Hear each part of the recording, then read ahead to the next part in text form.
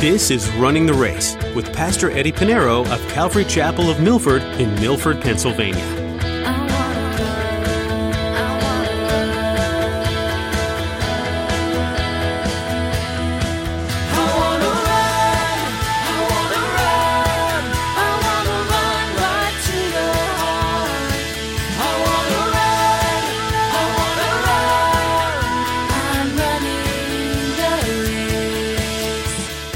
It's a sin to fall into temptation.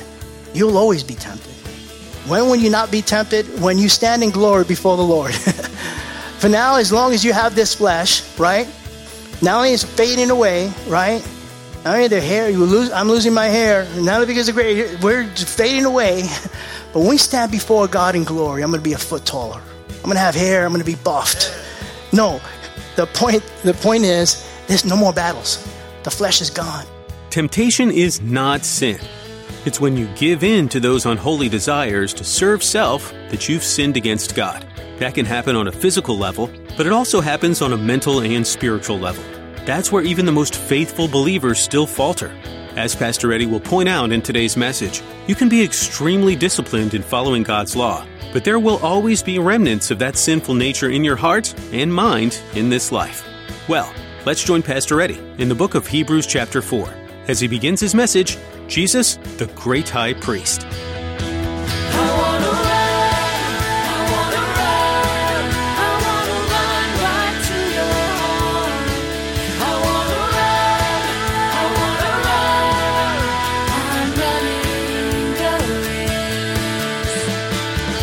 Hebrews chapter 4, verse 14, we're going to read to chapter 5, verse 11.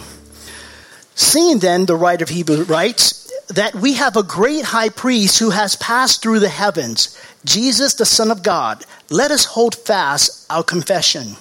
For we do not have a high priest who cannot sympathize with our weakness, but was in all points tempted as we are, yet without sin. Let us therefore come boldly to the throne of grace, that we may obtain mercy and find grace to help in time of need. Chapter 5, verse 1. For every high priest taken from among men is appointed for men in things pertaining to God, that he may offer both gifts and sacrifices for sins. He can have compassion on those who are ignorant and going astray, since he himself is also subject to weakness. Because of this, he is required, as for the people, so also for himself, to offer sacrifices for sin. And no man take this honor to himself, but he who is called by God, just as Aaron was. So also Christ did not glorify himself to become high priest, but it was he who said to him, "You are my son, today I have begotten you." As he also says in another place, "You are a priest forever, according to the order of Melchizedek, who in the days of his flesh, when he had offered up prayers of supplication and with vehement cries and tears to him who was able to save him from death, and was heard because his godly fear. Though he was a son, yet he learned obedience by the things which he suffered. And having been perfected, he became the author of eternal salvation to all who obeyed him. Called by God as high priest, according to the order of Melchizedek, of whom we have much to say and hard to explain, since you have become dull of hearing." Thus far, if you've been with us in our study, we find that the writer knows his Bible. He is using verses, passages from the Old Testament.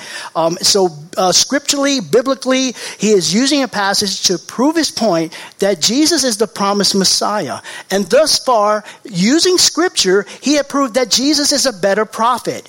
Jesus is better than the angels. Jesus is greater than the great-grand poobah Moses. He is better than Joshua. And now, in our study this morning, in this passage, he's going to add to how Jesus is better. Jesus is a great high priest. He is better than the high priest that we study and look in the scriptures. So I can kind of picture, and maybe you could picture this with me, as the Jews have found their faith in Christ, they're attempting to go back to the temple. And they're looking, the temple is still standing. And they see it's that time of year where they have to atone for their sins. And they see the high priest going into the holy, in the Holy of Holies, to atone for the sins of the world. And now they're putting their trust in man. They're looking at the one man who's above, who's the leader of all the Jews, the high priest at that time. And so this is on the back of their minds. And so now the writer of Hebrew wants to draw their attention away from the temple, because it's all a picture of things to come, which is Christ. And now he's going to prove that Jesus is the great high priest. Jesus Christ is the great high priest. Our study is as a two-part study. Part 1 is informational. Part 1 is informational, and that's in Hebrews chapter 4, verse 14, up to Hebrews chapter 5, verse 11.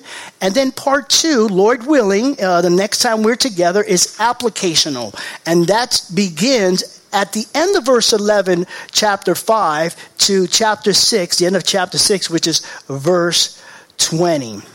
And so now you may say, well, these chapter verse breaks, the word of God is inspired by God, inspired by the Holy Spirit.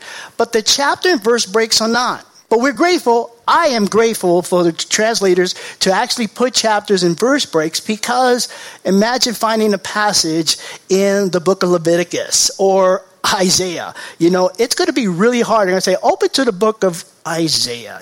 How are you going to find that?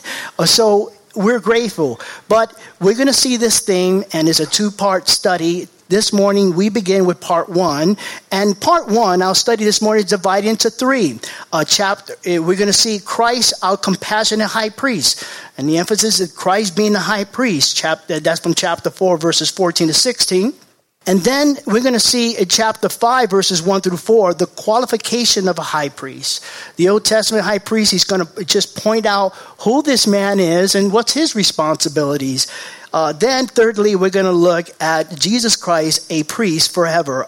Jesus Christ is a priest forever, and that's in chapter 5, verses 5 through 11. Now, just one more thing before we begin our study, and I think it'll be helpful. High priest is mentioned, these two words, high priest, is mentioned 83 times in the entire Bible. 83 times. It is mentioned 22 times in the Old Testament. Interestingly, it's mentioned more than the Old Testament, 61 times in the New Testament. 61 times in the New Testament. And of those 61 times, 18 times in the book of Hebrews. So we're going to talk a lot about, in our study of the book of Hebrews, about the high priest. Now, if you have the Bible, sometimes you see that it's capitalized. So of the 18 times, 9 times is capitalized. H, capital H for high, and then P for priest. That is pointing to Jesus. So whenever you see it capitalized, is referring to Christ. Okay? And one time that is mentioned high priest in capitalized, capital H, capital P. Just before it, there's the word called great. Great. Look at verse 14. Just look at verse 14. It says, seeing then that we have a great high priest who has passed through the heavens, Jesus, the Son of God. Now, the word great in the Greek is the Greek word mega, from where we get the English word mega. It means loud. It means remarkable, out of the ordinary in degree, magnitude, or effect. And so Jesus is not an ordinary high priest. He is the great, the mega high priest. And that's important, because Jesus Christ is the one that's now seated at the right hand of God. He has passed through not the earthly tabernacle, Holy of Holies, but he's in the Holy of Holies in heaven, seated at the right hand of God. So that is in a way of introduction. We read the text. Let us now study the text verse by verse. Hebrews chapter 4, verse 14. Hebrews chapter 4, verse 14. The writer of Hebrews writes this, seeing then that we have a great high priest who has passed through the heavens, Jesus Christ, Jesus, the Son of God, let us hold fast our confession. The writer now directs the attention of the verse readers, you and I, away from any earthly priest, that is, or for those, the first reader, they are looking at the high priest in the temple. He draws their attention away from the high priest to the great high priest. Jesus Christ says, seeing then we have a great high priest. And it's important to know that we have a high priest, but he is great. He is Jesus Christ. In other words, we already have a high priest. What makes Jesus Christ the great high priest? Well, look what it says. It says, who has passed through the heavens. He has passed through the heavens. While the Aaronic priesthood, that's speaking of Aaron, who's the first priest in the Bible, Exodus chapter 28, and all the high priests after him, they have walked through the Holy of Holies once a year. Once a year, they go into the Holy of Holies to atone for the sins of the world, to put blood on the mercy seat of the Ark of the Covenant, and that's on Yom Kippur, just once a year. They're only able to enter the Holy of Holies once a year. Jesus Christ is in the heavens, and he's still in the heavens now, seated at the right hand of God.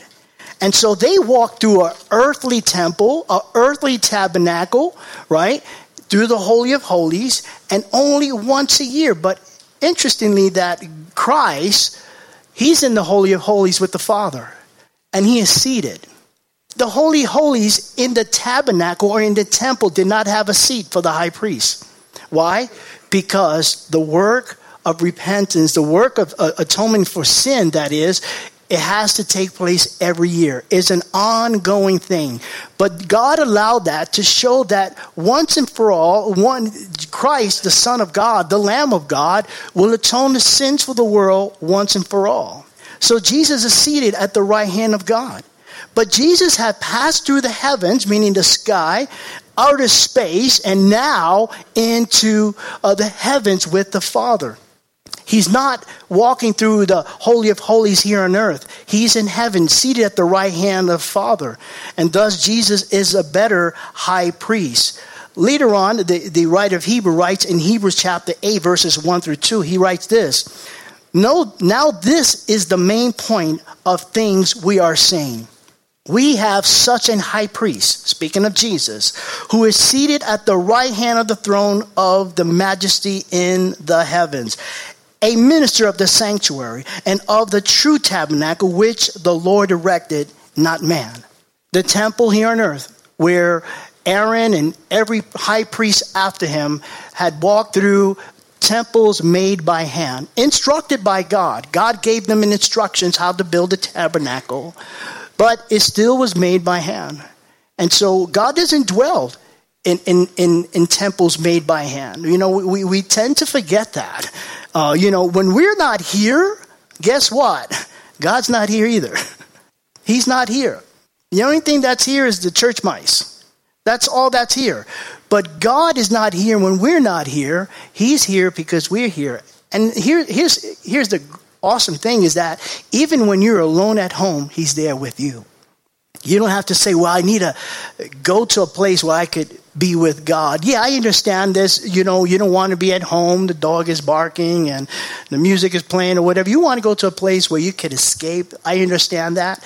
But you don't have to go anywhere to find God. Wherever you are, God is there. God is there. And this is the great high priest that we worship, and that is our Savior. And because Jesus Christ is our great high priest, look at verse 14 again. He says, let us hold fast our confession. Let us hold fast in view of the fact that Jesus Christ is our high priest. Hold fast, hold firm to that truth. Understand, and he's going to go on, just sharing who Jesus is as our great high priest. Hold that. Hold on to that truth. He is your high priest. He is the great high priest. And I know that, their suffering extends persecution. They're going through a lot of persecution right now. And he's telling the first readers of the book of Hebrews, so listen, I know you're going through extreme persecution. You've been ostracized by your family. I know you're going through a lot because of your newfound faith in Jesus. But hold firm. This is the truth. This is it. Jesus is the Messiah. He fulfilled all 300 messianic prophecies.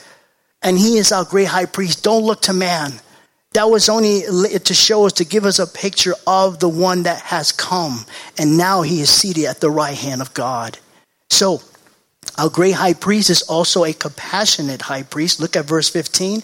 He said, for we, and I love the writer of Hebrews, he includes himself. He said, for we do not have a high priest who cannot sympathize with our weaknesses, but was in all points tempted as we are, yet without sin. We have a high priest, a great high priest who can sympathize with our weaknesses. It's not like all the other religions would have these gods that they're better, they're holier than whatever, and they don't have a clue of what you're going through. We have a high priest that understands. Now, the Greek word sympathize is the Greek word sympatheo, and it means to suffer with, to be affected with the same feelings as another. I don't know what you're going through today, this morning. I don't know what you're suffering, but God knows. The Lord, we have a great high priest that knows what you're going through. He knows. Now, I don't know if you ever hear the phrase when someone says, nobody knows how I feel. That's an untrue statement because God knows. God knows all things. He knows everything. You can't say God doesn't know. Nobody knows how. Yeah, God does. Jesus knows how you're feeling. He knows exactly. As a matter of fact, he knows more about what you're going through than you yourself. He knows why you're going through it, how it started, and when it's going to finish. And he knows how it's going to turn you out. And so that's amazing. We have a high priest that knows what we're going through, knows more than what we know. And he's our great high priest. I don't know. Again, what we're going through, what you're going through right now, you may say, where can I go? You may think, where can I go? You may say, who can I turn to? Turn to Jesus Christ, the great high priest. Go to Jesus, not to man. Go to Jesus, because Jesus has been there and he has the scars to prove it. He's been there. You can't say Jesus. No, Jesus knows. He left his throne in glory, not only to die on the cross, but to identify with man. That's why he has the title, Son of Man, because he became like one of us. He dwelt with us, and he sympathizes with us. He knows exactly what we're going through. And you may say, but you don't understand. I get tempted all the time. Welcome to the club. It just shows that you're alive. You're not dead. We all go through temptation. Jesus has been through temptation. God understands. Oh, but you don't know how many times. Jesus knows. He knows. He knows exactly why you're being tempted. He knows that you're being tempted, how often you're being tempted. He knows. It says that he was tempted at all points, which means that he experienced every degree of temptation. Now, some of us have weaknesses in certain areas and we're tempted on one thing more than other. But let me tell you this. The things that you haven't been tempted with, Christ has. So it proves that Jesus has been tempted in everything. Everything. And, there are three areas that we are tempted or that will attract our attention, if you will, or get us, and these are three areas, and it's consistent throughout the scriptures, and the enemy loves to use this. In 1 John chapter 2, verse 16, it says this, for all that is in the world, here it is, number one, the lust of the flesh, that's number one. The lust of the eyes, number two, and the pride of life is not of the Father, but of the world. In these three areas, the enemy loves to tempt us. But this is exactly what happened in the beginning. You remember in the garden, Genesis chapter 3, verse 6, it says this, so when the woman saw that the tree was good for food, lust of the flesh, that it was pleasant to the eyes, lust of the eyes, and the tree was desirable to make one wise, pride of life. It's consistent. It started in the beginning, and the enemy still does that today. Here we're talking about 100 AD when this 1 John was written, about that time. And we're talking, it's still the same thing the enemy uses to cause us to stumble. But you know what? So was our high priest, Jesus Christ. You remember after Jesus was baptized, he was being tempted in the desert. He was fasting in the desert. Satan went to him, hey, if you see these stones, they look good, right? Turn them into bread. Well, he took him to the pinnacle, the high pinnacle, and said, hey, throw yourself off. God would catch you. He actually misquoted scripture. And that's why it's important that we know scripture. Then he said, Bow to me and I'll give you the world. To me, that's right there. That is based on my studying the life of Christ and looking before God. I think that's the greatest temptation Jesus ever had right there. Bow to me and I'll give you the world. Jesus didn't argue with him because he took the keys from Adam from the very beginning when Adam and Eve sinned. Remember, God gave man dominion over the world. He sinned and now he has the keys to the world. And now that's why Jesus didn't argue with him. He says, Jesus, you see Jerry? You love Jerry. You want to die for Jerry on the cross. You see Jim? You want to die for Jim on the cross. You see Michelle? You love Michelle. You want to die for Michelle. But listen, Jesus, I have a shortcut. You don't have to go through the cross. You love these people. You came and you left your throne in glory to die for them. But you don't have to suffer. You don't have to go through the flogging and be nailed to the cross. All you have to do is bow to me and I'll give it to you. The kingdoms of the world. That was Jesus' greatest temptation. Though he's been tempted at all points. So in the same way, Christ knows. But Jesus said no. He worshiped God. Notice what Jesus, if you study that, read that, and you find that what did Jesus do? He didn't catch a fit. He didn't blame somebody else. He didn't get a lawyer. What did he do? What was his arsenal to go against and fight temptation? It was the word of God. Man shall not live by bread alone. Right?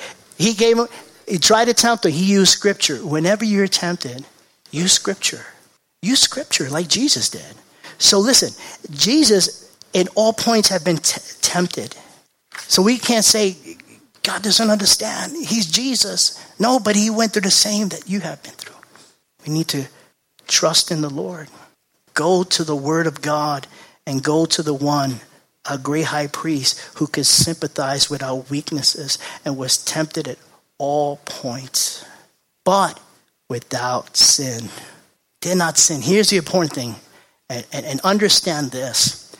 It's not a sin to be tempted. It's not a sin to be tempted. It's a sin to fall into temptation. You'll always be tempted. When will you not be tempted? When you stand in glory before the Lord. For now, as long as you have this flesh, right? Not only is it fading away, right? Not only the hair, I'm losing my hair. Not because of gray, we're just fading away. But when we stand before God in glory, I'm going to be a foot taller. I'm going to have hair. I'm going to be buffed. No, the point is, there's no more battles. The flesh is gone. We're going to have a glorified body. But here's the thing.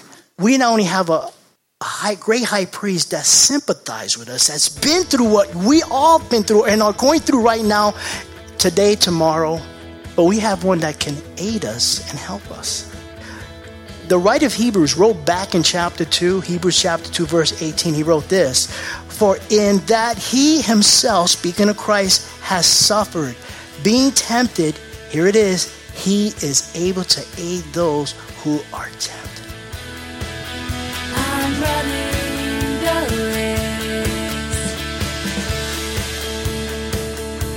Friends, we're so glad you decided to join us today here on Running the Race. Pastor Eddie has been taking us through the book of Hebrews in a series titled, Jesus is Better. Within its pages, you hear about great people of faith. Do you feel like you could live a life like these great people of faith? You realize they weren't perfect, right? Our hope is that these messages are empowering you to see and believe that you can be a person of great faith too. One way to grow in your faith and understanding of God is by joining up with others who love and serve God. Here's Jessica with an invitation just for you. We'd love to have you come join us at Calvary Chapel of Milford. We're conveniently located off Interstate 84 and Route 6. For service times and all the information you need, visit runningtheraceradio.com and click on the Back to Homepage button. While you're there, you can listen to this teaching again or explore more messages from Pastor Eddie. Again, that website is runningtheraceradio.com. Thanks, Jessica. What a great invitation for those in the New York, New Jersey, or Pennsylvania area. For the rest of us, remember that you can find more messages from Pastor Eddie on that same website, runningtheraceradio.com. Thanks so much for joining us today. We're excited to learn more from the book of Hebrews. For today, our time has come to a close, but we'll be back again next time and hope you will too. Come back to hear Pastor Eddie share more from this great book of Hebrews, here on Running the Race.